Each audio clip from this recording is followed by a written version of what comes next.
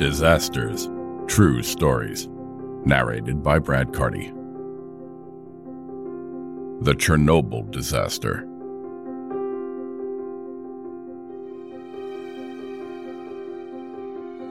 We are in the 1986 world, which is cut in two by a wall that finds its epicenter in Berlin. The Cold War opposes the United States, led by the former actor and ultra-conservative Ronald Reagan, and, on the other side, the communist bloc led by the USSR of Mikhail Gorbachev. This war is played out in the four corners of the world, in turn in Korea, Cuba, Vietnam, and Afghanistan. The two blocs show their muscles by spending billions on weapons of mass destruction. Science has given mankind nuclear energy, which, when placed in a missile, can destroy an entire country and thus annihilate any power opposed to its ideology. Nuclear power has also entered the home, with nuclear power plants that provide electricity that are gradually appearing throughout the countryside. In 1986, the Cold War and the arms race have deeply weakened the USSR. Infrastructure budgets are no longer sufficient to maintain a fragile and aging nuclear fleet. The ecological and human catastrophe of Chernobyl is the first crack in the wall that separates the world. This is the story of the few days that will change the face of the world forever. Chernobyl is a city located 60 miles north of Kiev, a former city of the USSR and now the capital of Ukraine. On April 26, 1986, a safety test is scheduled at the Chernobyl nuclear power plant. Yet this routine test is about to get out of hand. An unexpected power surge and steam buildup leads to a series of explosions that will blow up the reactor. Considered the worst nuclear accident in history, the Chernobyl disaster directly killed 31 people, 28 of whom died from acute radiation poisoning during cleanup. Experts estimate that it has also caused thousands of premature cancer deaths, although the exact number is disputed. Even today, the area around the plant remains so contaminated that it is officially closed to human habitation. We are going to follow minute by minute the unfolding of this disaster. September 26, 1977. The Chernobyl nuclear power plant is inaugurated. It is located in Ukraine, then a part of the former Soviet Union, and its purpose is to supply the Soviet network with electricity.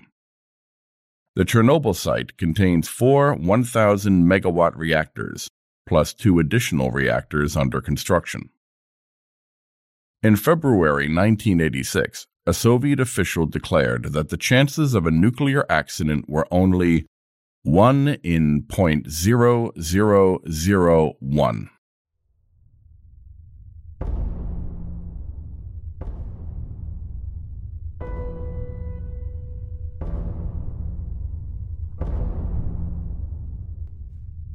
April 25, 1986, at 1:00 p.m.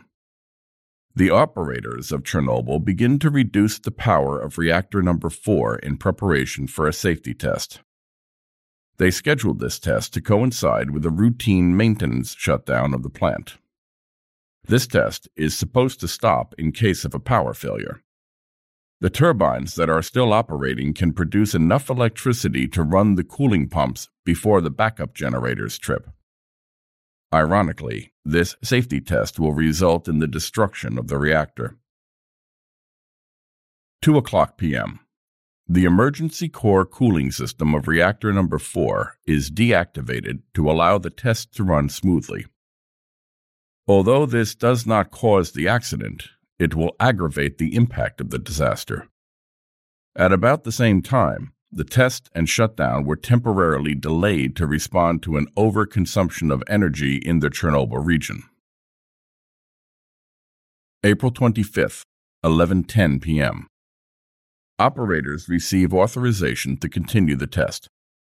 At this late hour, the least experienced operator is in charge of the plant. He claims he never received proper instructions on how to perform the test. April 26th at midnight. The power drops well below the level at which the reactor is considered stable. The operators react badly in panic and do not respect any of the plant's safety instructions. The power does not go back up. This is partly due to the accumulation of xenon gas in the reactor core. At 1:00 p.m., the power stabilizes, but at a lower level than desired. Nevertheless, the test is ordered to continue. The automatic emergency stop system and other safety functions are therefore disabled. Unexpected power surges trigger disaster. Shortly thereafter, the test officially starts and an unexpected power surge occurs. An operator presses the emergency shutdown button, but the feed valves block when they enter the core. The first explosion, which is quickly followed by at least one more, blows the roof right off the reactor and sends a fireball into the spring night. A power outage causes the plant to spin as the air fills with dust and bits of graphite. Radiation begins to spread. Walls and equipment collapse, and dozens of fires break out, including one on the roof of the nearby reactor. Despite all the evidence, the nuclear engineer in charge of the test insists that reactor number 4 is still intact. He later dies of radiation poisoning. An hour later, the first firefighters arrive on the scene.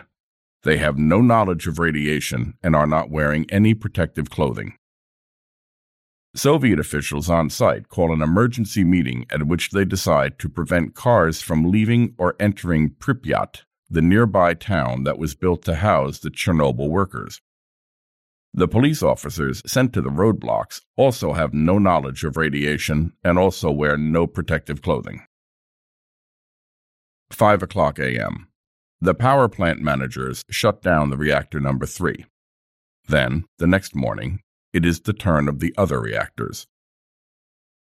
6:35 a.m. At this point, all fires are out, except for a fire in the reactor core, which will continue to burn for days. On April 27th, several helicopters of the Soviet Army are mobilized to pour 3-ton loads of sand, clay, boron, lead, and dolomite into the core onto the fire to try to slow down radioactive emissions. One of the nuclear engineers warns the pilot of the helicopter, "If you fly directly over this core, I promise you that by tomorrow morning you will be begging to be shot." Start of evacuations, April 27th at 2 p.m. After not telling the inhabitants for 36 hours, the Soviet authorities finally begin to evacuate people from Pripyat, as well as from neighboring towns and villages. Residents are informed that this is temporary and that they should take only their IDs and essentials with them. Shortly afterwards, however, an exclusion zone was set up around Chernobyl that prevented any return.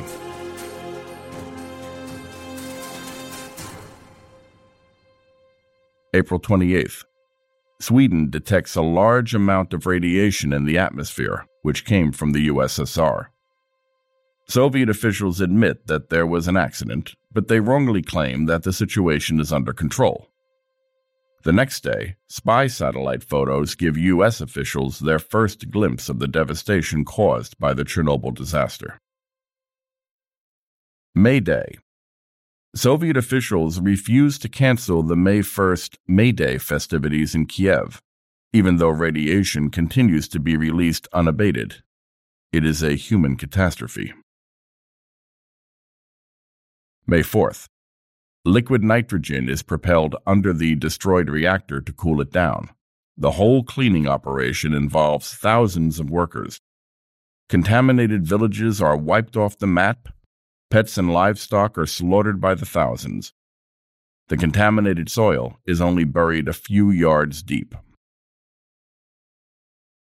May 6th.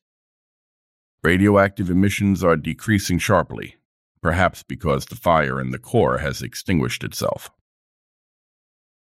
On May 8th, the Soviet authorities finally closed the schools in Kiev and advised the inhabitants to stay indoors and not to eat leafy vegetables.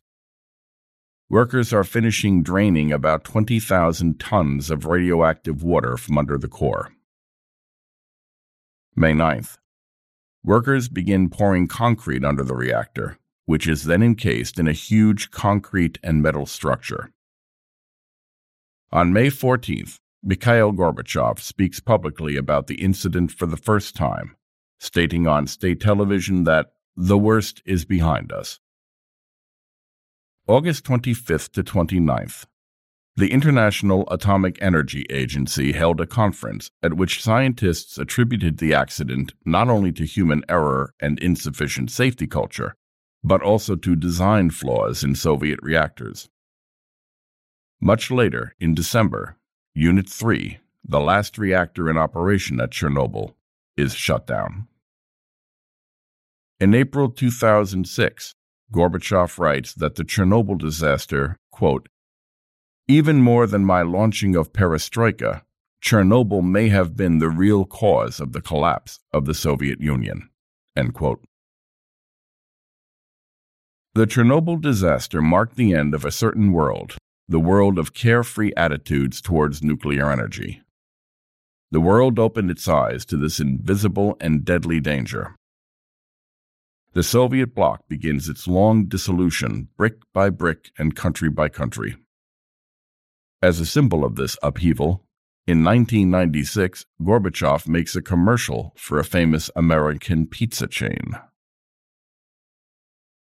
On March 11, 2011, a triple disaster struck Asia. A major earthquake on the Pacific coast of Japan, which caused a terrible tsunami and ultimately the accident at the Fukushima nuclear power plant. Japan will experience an ecological disaster of the same severity as Chernobyl that will contaminate the Japanese land for thousands of years, and thus remind the world of the terror of nuclear power.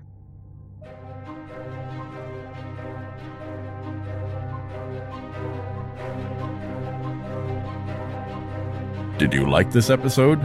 Feel free to comment, share, and rate it. See you soon for new stories. Midnight Studio, addictive podcast creator.